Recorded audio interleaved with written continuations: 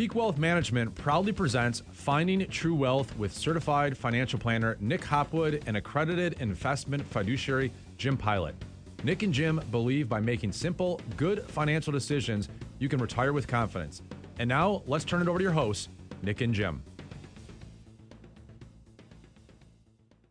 Welcome everyone to episode 96 of the Retire with Confidence podcast. My name is Nick Hopwood. And I'm Jim Pilot. And this is going to be is it 4 or 5? It's 4 or 5 questions. 4.5, yeah. Four and a half questions to ask your financial advisor when you're interviewing, right? Yeah. But I got this dog here. This is Bursley, and he's here with us today because he's the newest staffer at Peak. Bursley, look this way. Can you say hi? He needs a haircut, okay? But he's here. He's going to be on the website soon. Ashley's going to take care of putting him on the website. He's going to have his own profile shot. Yeah, he deserves it. We thought he can. He's a staple in the office. Yeah, he's here like 4 or 5 days, 4.5 days a week. Yeah, right? For sure. So be on the lookout for the newest employee, who's Bursley.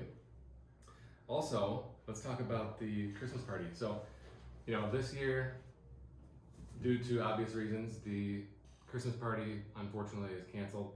So we're going to take the money that we would spend on the Christmas party, make a donation to the Northville Civic Concern for $5,000, helping the local community, people who are in need. And we got the big check. But today is only November 16th, so the check's not good yet. Yeah, a couple more Jim weeks. noticed that. Yeah, we'll drop it off in a couple weeks. I like the big check though, it's like Happy Gilmore, right? Absolutely. So stay tuned for more information on that, and hopefully next year we'll be back to normal with events. Okay, hey, I wanted to ask you, we're in pause mode now. Like I said, today's the 16th, The pause goes for 3 weeks. How does that affect volleyball? Well, unfortunately, volleyball's done anyway. My daughter's team was on a good run. They won their district and they made it all the way to the regional finals, but lost the other day. So it doesn't affect her team as much, but all of the fall sports, swimming, football, volleyball, they all are on pause as well. Nobody's finishing. So it's got to be kind of heartbreaking for those kids that, especially everybody always thinks of the seniors, but having this one shot to win a state title and having all the events paused like that. But the idea is that they'll be unpaused, right, at some point. I would assume, that would be the hope and the intent. Even if normally the state championship is in November, maybe it could be in February, right? Yeah, I think that the MHSCA is trying to keep that open as an option, but that would be great. We'll see. That would be definitely great. So so regional finals, is that like Elite Eight, like as you're going through the bracket? Yeah, if they would have won, there's eight left now. Yeah. So they made it to the Sweet 16. Sweet 16, pretty much. Yeah. Pretty impressive. Yeah, it was cool. It was a fun year. Okay, so let's get into the topic at hand. Questions to ask your financial advisor. This pretty much has everything to do with fees, right? There's a lot of it, yeah. Fees and value. So it's based off this article that we found on CNBC. Heavy on fees, but there are other things as well. But what is the first question? First question is asking the advisor how they're compensated. How do you get paid? Yeah, how do you get paid? Okay. So what's our answer? I think that it's important to know. I mean, there's really two different strategies, right? There's commission-based or there's a fee for management, right? And we go along with the fee for management. Back 20 years ago, this used to be a very important point. Yeah. But it's very rare, very seldom do we find anyone who's in the commission business anymore. If you do find that person, then it's an obvious tell, in my opinion. But it seems to me that anytime we're competing, right, where we have someone who's coming in and they're interviewing us and interviewing other people, it's almost always fees.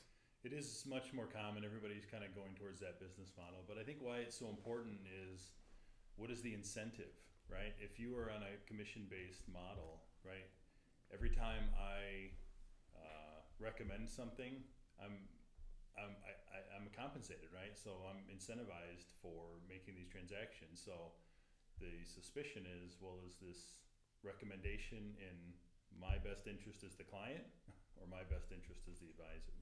So you're touching on the fiduciary topic, Yeah. which I believe in, and we've set up our business model as fee-based fiduciaries. Mm-hmm. You know, fiduciary means that any recommendation that we do is always in the client's best interest. Mm-hmm. And so the best way to do that is with a fee-based compensation model, meaning that if I call you and say, I think we should make this change, I make the same either way. Right. Right, Doesn't I'm- impact our compensation at all. Right. I'm making this recommendation because I think it's smart for you, knowing your circumstances. Yeah.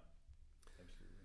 So the other thing about commissions versus fees, this is a story I used to tell because this used to come up quite a lot, okay? Because we were on fees and we were taking business away from people who were on commissions. And I would kind of maybe tell the story and ask you, you know, if you were going to climb Mount Everest, right, the highest, tallest mountain on Earth, Mm-hmm. you know, would you want to pay all the money to the Sherpa at the bottom of the hill, you know, at the Mhm. first checkpoint, or do you want to pay as you go? Yeah. And the obvious answer is, well, I want guidance all the way to the top and back down. Right. So I want to pay as I go. Yeah, that's a great illustration, right? Because now if you're hand in hand or arm in arm with this guy, you're on the same page, right? You both have a common goal. Yeah. Right, and that's a really good visual for the way that we set up our business here. The other thing that I used to say was, you know, if you are hiring a kid or whoever to mow your lawn, are you going to pay them all the money for the summer on May 1st? Yeah. Or are you going to pay them each week or each month, right? As long as they keep doing a good job, they'll keep earning the business, and That's right. everybody's interests are aligned. Yeah, if I pay the kid down the street to all the money on May 1st, he's not coming back. Yeah, he's not trimming every week, that's for sure. Absolutely. Absolutely. So the second question is when? Mm-hmm. When does your advisor get paid? Yeah, and maybe I jumped the gun a little bit because it kind of touches on what we just talked about. If you're on a commission-based model and I'm encouraging the clients to make these changes where I'm going to be compensated by the commission and paid immediately, that's a red flag in my opinion, right? As opposed to, the model we have where we're we're billing quarterly. So every quarter, is when we run billing and the fees come through. And Hey, one thing on that, and this is kind of something that's newer. I'm excited about this. If you have, an IRA and a Roth IRA, traditionally we would charge fees on both accounts, right? Mm-hmm. Each account would have its own Mhm. assigned fee. Well, now we have the technology where we can do the calculation, but instead of taking the fee out of the IRA and the Roth IRA, we ask ourselves, wouldn't we want the money in the Roth IRA, right, to grow Mm-hmm. unimpeded? Mm-hmm. The answer is yes, almost always. So then we would charge both fees out of the IRA, which is more tax efficient. Right, and if you also had the choice to pay your fees pre-tax versus after tax, that would be great, right? Who wouldn't want to pay that with a I don't pre-tax contribution? So I don't know who wouldn't want that. yeah, it's a great idea. It's a great. So you should ask your advisor, can I do that? Yeah. And I think most of them might say no, Yeah. but us, we say Yes. yes. Okay. So what are we getting for this fee? Yeah, I think that is important, right? Because a lot of people think of investment advisors as, the people picking the stocks, right? But we like to take a bigger view of that and say we're not just here to pick stocks, right? We don't really like doing that, but it's the financial planning, right? It comes back to what we think is most important, and we think that's the financial planning. Are you getting good planning advice? Investments don't mean much if they're not working towards a goal, right? Yeah. So we are your CFP here, and we are not the CFA. We've talked about this many times before. So we want to partner with institutional strategists who I think, do a great job and do a better job than I would picking mutual funds or stocks or ETFs. Mm-hmm. And so we leverage those relationships where we can have an army of CFAs on our bench working for us. And we can manage the managers. Mm-hmm. And so that's the investment side. But the financial planning side is sadly the area where most advisors, I think, and I don't want to be too general here, but we see a lot of advisors not doing any financial planning at all. Like someone comes in and we say, well, I see you're working with XYZ. Can you share with us about the financial planning work that you did? And they say, well, we didn't do it. Mm-hmm. Right. And it's like, yeah. what would you say you do here? Okay, we're financial planners. I've seen even CFPs who don't do it. So that's certainly one of the most important things, and we believe it's the number one thing that we can do to add value, is being your financial planner, not just the investment advisor.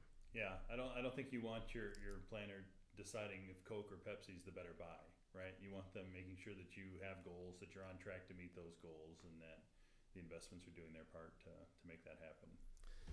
Yeah. So the other thing with what am I getting, right? People want to know, well, what if I have questions about my mortgage? What if I have questions about my insurance, or a myriad of other topics? We like to say, hey, we're your coach in your corner. We are basically on retainer for you. If you have questions about anything at any time, we're here for you. Okay, it's not like where we're doing billable hours, or we're saying we can't offer tax advice. Okay, we can offer a lot of great advice, where other advisors are pigeonholed into saying we can't offer advice on these topics. We can. Yeah, we can, and I also think that we have a nice referral network, right, of people that we can use and trust that are experts in the subject matter. So if it's a really detailed tax question that we're not the experts on, that's why we kind of have these connections and people that we know and trust in those fields where we can refer out. Yeah, we have a deep trusted bench in all these other industries as well. And so when I say we can offer tax advice, we're not going to do your tax return for you, okay? But we understand taxes, and when we need specific answers, then we get the CPA on the phone. Yeah. And the same thing, with estate planning. And insurance as well. So what's another thing? I think personality. Yeah, I thought it was interesting. The article actually said you don't just pick your advisor based on if he's a nice guy, which is true, but at the same time, I think there's a big part that plays in picking your advisors. Do you get along with them? Do you have common interests? Can you communicate with them? Can you have a good conversation with them? And are you comfortable with them? Do you dread going to the meeting because you're going to have to listen to, he's going to drag on about whatever again, right? Right. We just had a meeting a couple of weeks ago with a husband and wife, and oftentimes the wife skips the meeting, okay? And I'm aware of this, right? And he says, well, she doesn't like to come. So, I try to make it fun for her, right? And when she left the meeting last time, she said, I'm really glad I came, And so I know that next time she'll be more engaged because we tried to make it more of a positive experience, more engaging with her. But like you said, common interests, being able to communicate.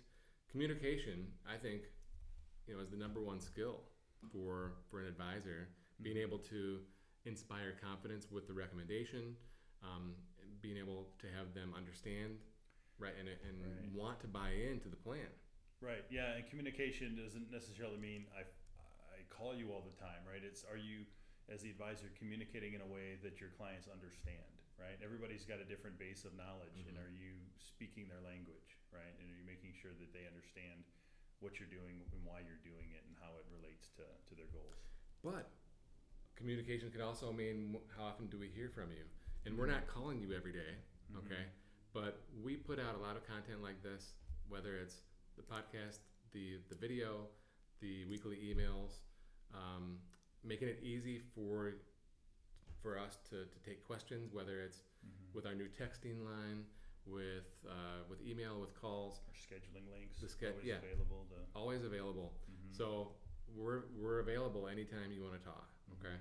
And oftentimes we hear from people, well, we never hear from our advisor. We don't know what's going on, So while to me, to some people that might mean, well, hey, I need a monthly call. Well, to others, they just want to be available, right?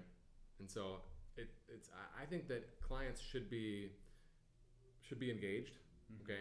Right? You're not just handing things over and then never looking at anything again. Yeah. We want it to be a two-way communication relationship, right? And then I guess the other part is money personality, right? So, some advisors, they're more like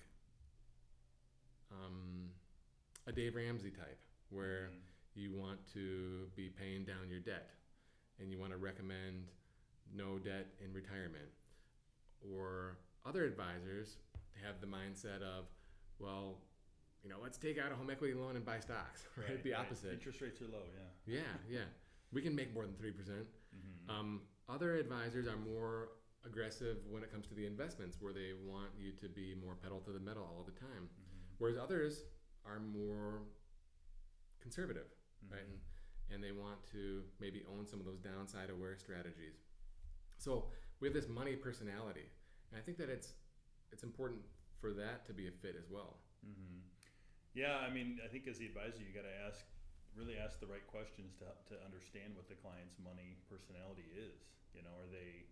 Are they really a conservative investor but they think they're aggressive? Or are they, vice versa, right? And it's trying to drill in and make sure you understand that, because it is a big consideration. Right. I couldn't agree more. So I think we covered it all, right? Yeah, I think so. Okay. Well, I guess that'll do it for episode 96. If you have a portfolio of over $500,000 and you would like a second opinion on the investments, on the financial plan, or on the money personality, right? Check us out at peakwm.com to learn more, and you can even schedule an appointment right there on the website. You've been listening to certified financial planner Nick Hopwood and accredited investment fiduciary Jim Pilot on the Finding True Wealth podcast, sponsored by Peak Wealth Management. You can learn more about Peak Wealth Management by visiting peakwm.com or follow on Twitter at nhopwood1.